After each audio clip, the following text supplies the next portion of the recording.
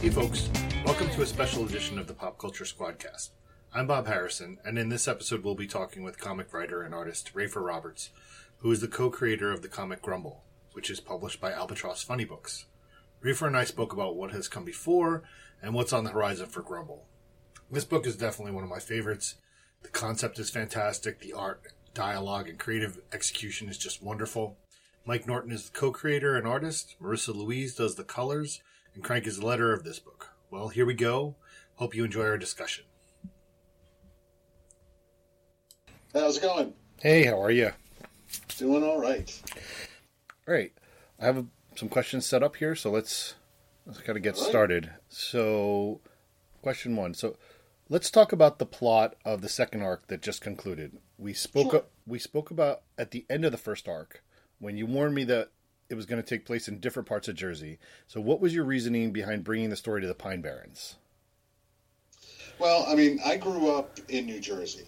So that whole second arc is basically a love letter to the state that formed me, I guess. Mm-hmm. And I grew up on the shore, which is why the first part starts basically in Asbury Park on the Jersey Shore. But the state's not that big, and we drive around and get lost and going to the Pine Barrens, and it was always just you hear the urban legends growing up, like Jersey Devil. Sure. And there's actually an albino asylum down in the Pine Barrens at one point. So there's it's very somewhat offensive, but sure, the Pine Barrens, bands of albinos that are going to murder you in the woods. Sure. That and Sussex County, basically everything bad happens there. Yeah, it's basically.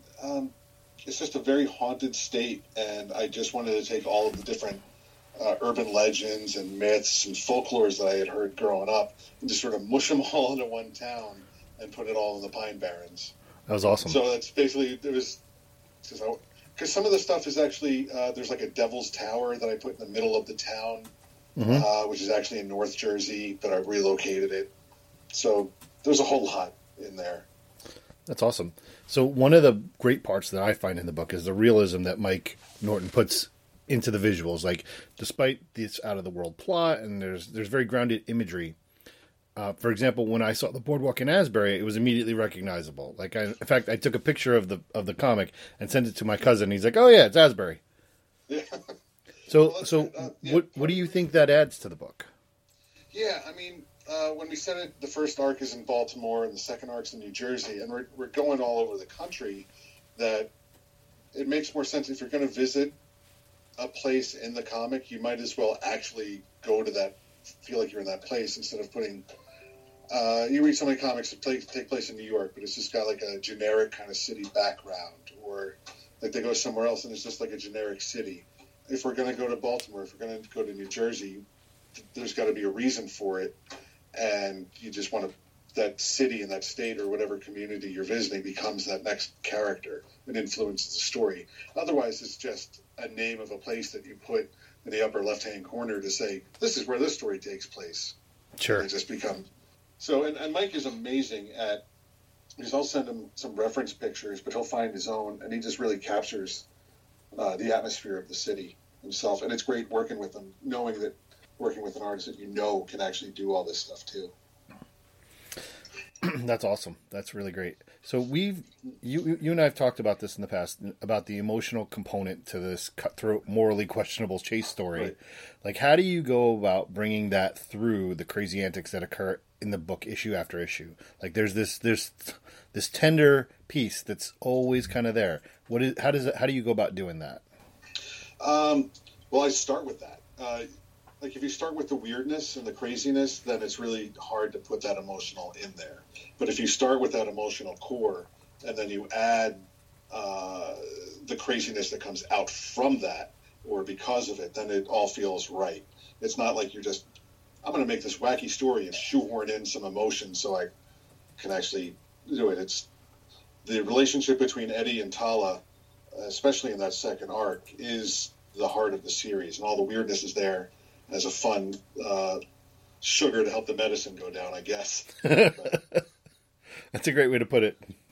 Yeah. So it's not allowing the trick, honestly, for me, is to keep from adding too much weird and action, because I got this nice base. I don't want to cover it up completely, so it's more of just making sure I don't hide it all under additional action and bizarreness. That's awesome. So in the next arc, what are we going to expect with Eddie and Tala? Well, I mean, at the end of the second arc, they've kind of reached a better understanding of who each other is. Mm-hmm. And you can see, even in the second arc, they work better together as a team. Like, they're learning. Like, the whole, when they go to rescue Jimmy the Keeper, there's a lot of unsaid things as they move, because they're working together as a perfect unit. They don't have to say what the next person's going to do.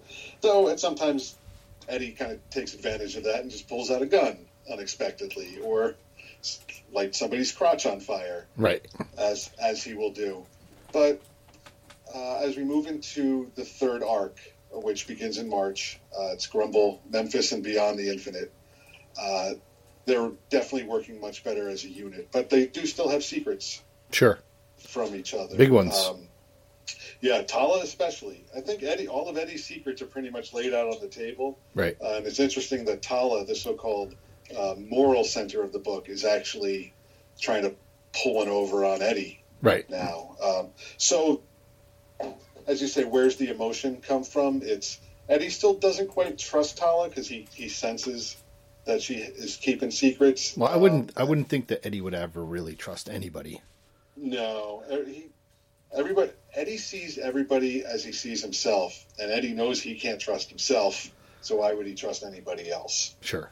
And especially now that he has come to accept that Tala is, and this is a minor spoiler, though we never really tried keeping it too much of a secret, that Tala is Eddie's daughter, that he starts seeing her even more devious, because he's realized, well, she's even more like me than I realized originally. I should start keeping a better eye on her.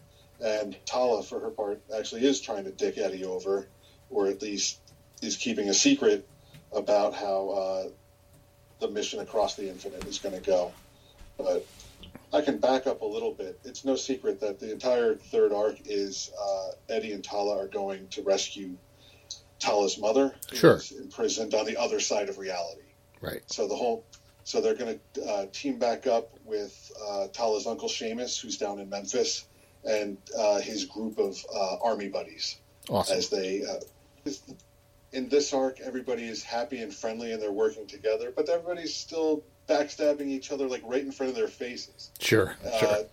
Like issue 1, or like the first arc, everybody has their own agenda and they're fighting each other, so it's very clear what the sides are. But by arc 3, the sides are a little bit muddier. Tala likes Eddie now, but she still has to screw him over. Right. Eddie likes Tala, but he doesn't trust her, and he's very much willing to screw everybody over as long as he can get out of danger himself. So even more so, just everybody's just bouncing off each other, lying to each other. But also our colorist, Marissa, who does an amazing job on the colors itself, actually very succinctly with the series, is everybody in this series wants to love each other. They just don't know how. That's great. That's perfect. Yeah. That is absolutely perfect. Yep. Yeah, it's like Jesus, I wrote this book and I couldn't even put it in as simple as a sentence as that. Well, she's pretty amazing in general. Just Right. She's good like stuff. So how does the dynamic between you and Mike go in developing the plot? Like, I know originally Mike came to you with this idea and you're like, yeah, let's go for it. Now, as you get to this point, is there still a lot of back and forth in terms of where things are going to go? At this point in the series, it's the third arc, so plot-wise, the first 2 story arcs sort of dictated where this one was going to go. Sure. So all the discussion of what this third arc was going to entail took place pretty much long ago. The minor details I'm putting in there just to surprise Mike, because he likes that. Sure. But yeah, the basic idea of Grumble came from Mike, which was the John Constantine style con man gets stuck in the body of the pug and then has a demon sidekick. Beyond that, everything else came from discussions. And the idea of Jimmy the Keeper came from Mike having this weird idea of just a dude who turned into a warehouse, and then maybe maybe he's got something inside of him, and then I just turned into a 5-issue arc based around Mike's weird idea, and he still pitches me stuff like that all the time, and it's great. Yeah, actually, at this point, I can't even, as I'm going through the third arc, I can't quite say like what I made up on the spot, what came from Mike, what came from other sources. It just all blends together, which is awesome.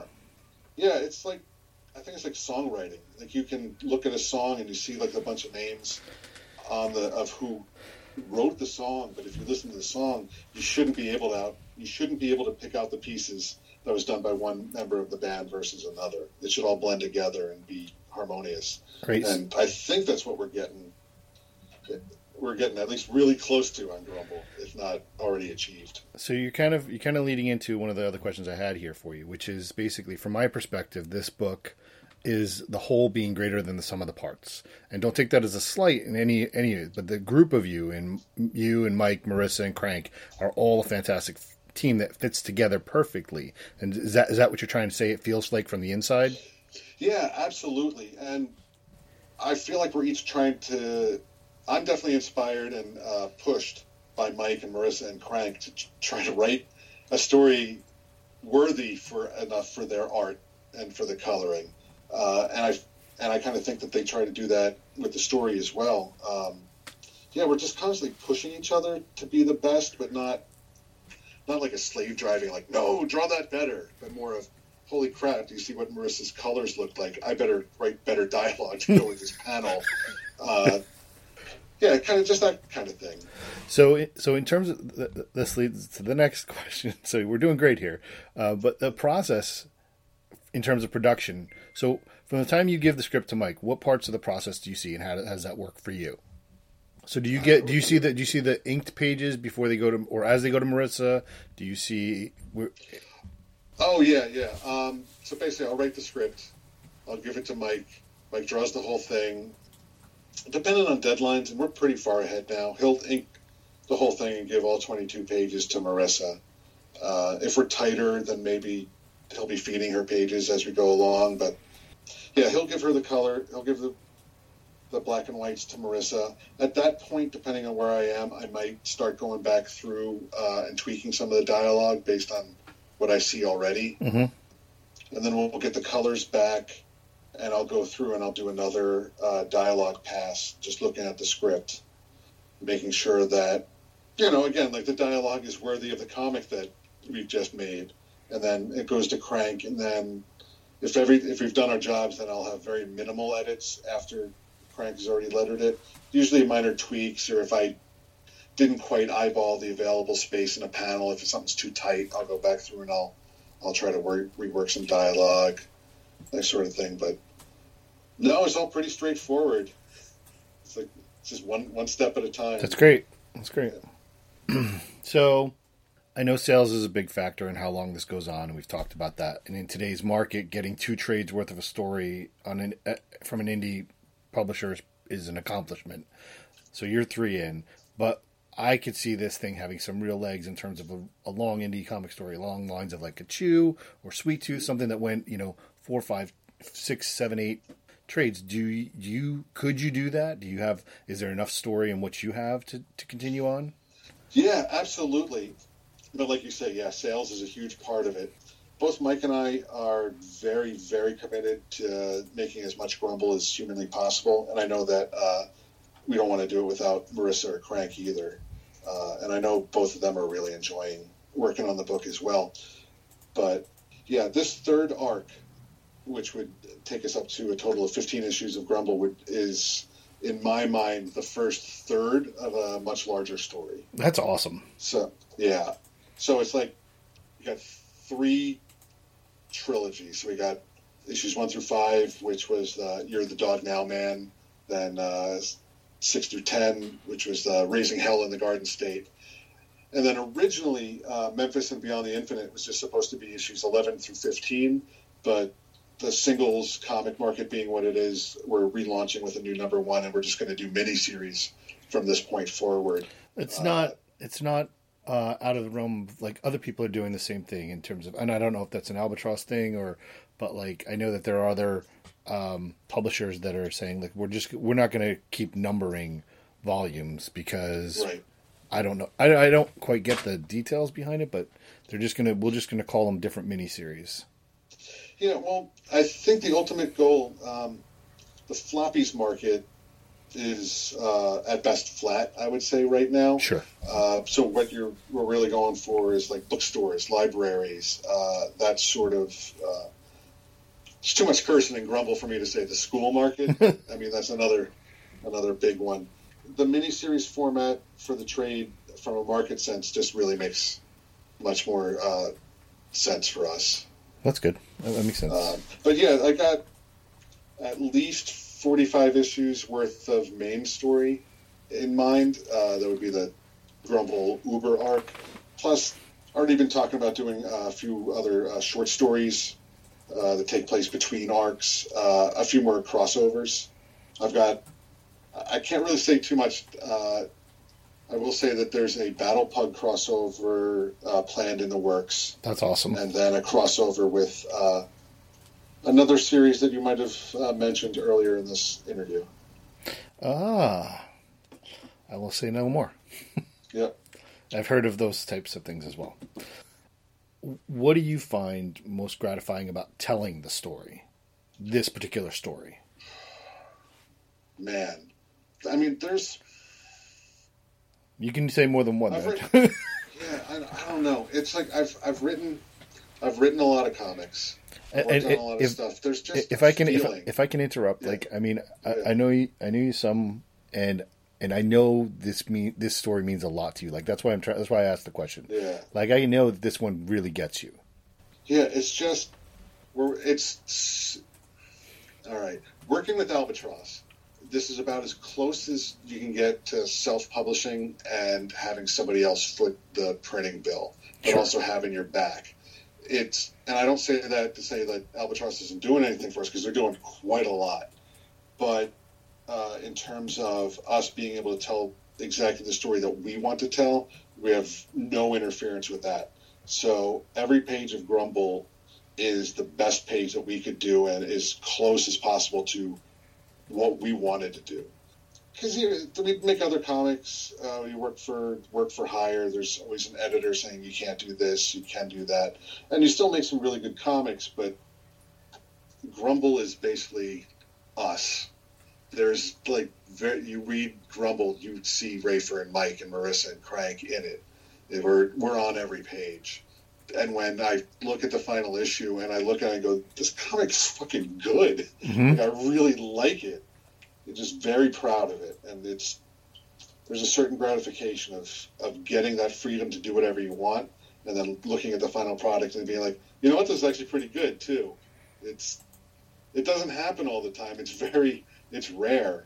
And the fact that Albatross is allowing us to even complete this first story that we set out to tell. I mean, there was a time our sales initially weren't great. There was a time we were like, shit, should we only do 5 issues? Should I try to rush this thing to finish? And then we're like, no, we're just going to, I don't care if our sales dip into the negative numbers. We're going to finish this thing. And it's really gratifying and really fantastic. That's awesome. That's great. Yeah. That is really great. And it's just so weird. It's such a weird book, and it all works together with these weird alien bounty hunters and this dickhead guy in the body of a pug. And just, like, there's sequences of it where I'm cracking up, and then there's sequences where I'm writing it, I'm actually crying. Sure. It's just everything I wanted to put into a comic, and it kind of all works. It's awesome. It's great. And I get to work with, like, really good people. I've become really good friends with the entire creative team, and it's really nice. Like, we work well together. There's no fighting. Yeah, that's great. So what do you hope that... So we've talked about what you got out of it, and what it means to you. What do you hope that somebody sees in it? This is going to be a very egotistical thing. The first time I read an issue of Stray Bullets, it was issue 10 of Stray Bullets. I was home for Christmas, like my freshman year of college, and I picked it up and I sat it down. I read it, and it changed what I thought what comics could. It hit me in a different way, almost like an ASMR, where you get like those little tingles and like the goosebumps on the back of your neck. Yeah. When you read something that just hits you in that strange harmonic that hits your brain exactly the right way, and it's the comic that you didn't know that you needed in your life. Sure. But now it's the comic that you can't live without. And if Grumble can hit that same sort of feeling that the first time that I read Stray Bullets, that's what I'm going for. I just want to give people that same sensation. That's awesome. That's a noble. It may be a self-fulfilling goal, but the feeling that the reader would get is a positive thing. So that's great. Yeah. The story, like I think I said in there, it's the comic you didn't know that you needed. Yeah. But now that you can't live without. Exactly. That's perfect. I may use that as a tagline. Yeah. So then let's just wrap it up. So one more time, the details on Grumble coming to comic shops and stores in the next few months. Yes. Grumble, Raising Hell in the Garden State, the collection of the second arc, drops in February, and that's issues 6 through 10. Volume 1 is available now in stores. Issue 1 is still free on Comixology if people want to check out issue 1 digitally for free. Yep. And then arc 3, Memphis and Beyond the Infinite, starts in March, and that goes for 5 issues. And oh man, I've seen the entire first issue, and it is gorgeous. Awesome. Like, even as good as the arcs 1 and 2 are, arc 3 is gonna blow people's minds. That's great. That's great. Awesome. Well, thanks so much for doing this. Oh, thanks for having me. Hey, thanks for listening. That was a lot of fun. Be sure to check out Grumble at your favorite place to get comics, whether it's an LCS or Comixology or bookstore. It's a really great story, and it looks like it's about to get even more interesting. Thanks to Rafer Roberts for doing this. You can find him at plasticfarm.com, and on Twitter, he's at plasticfarm. The intro and lead-in music is Pray for Rain by Space and Time Band. Thanks again, and we'll see you later.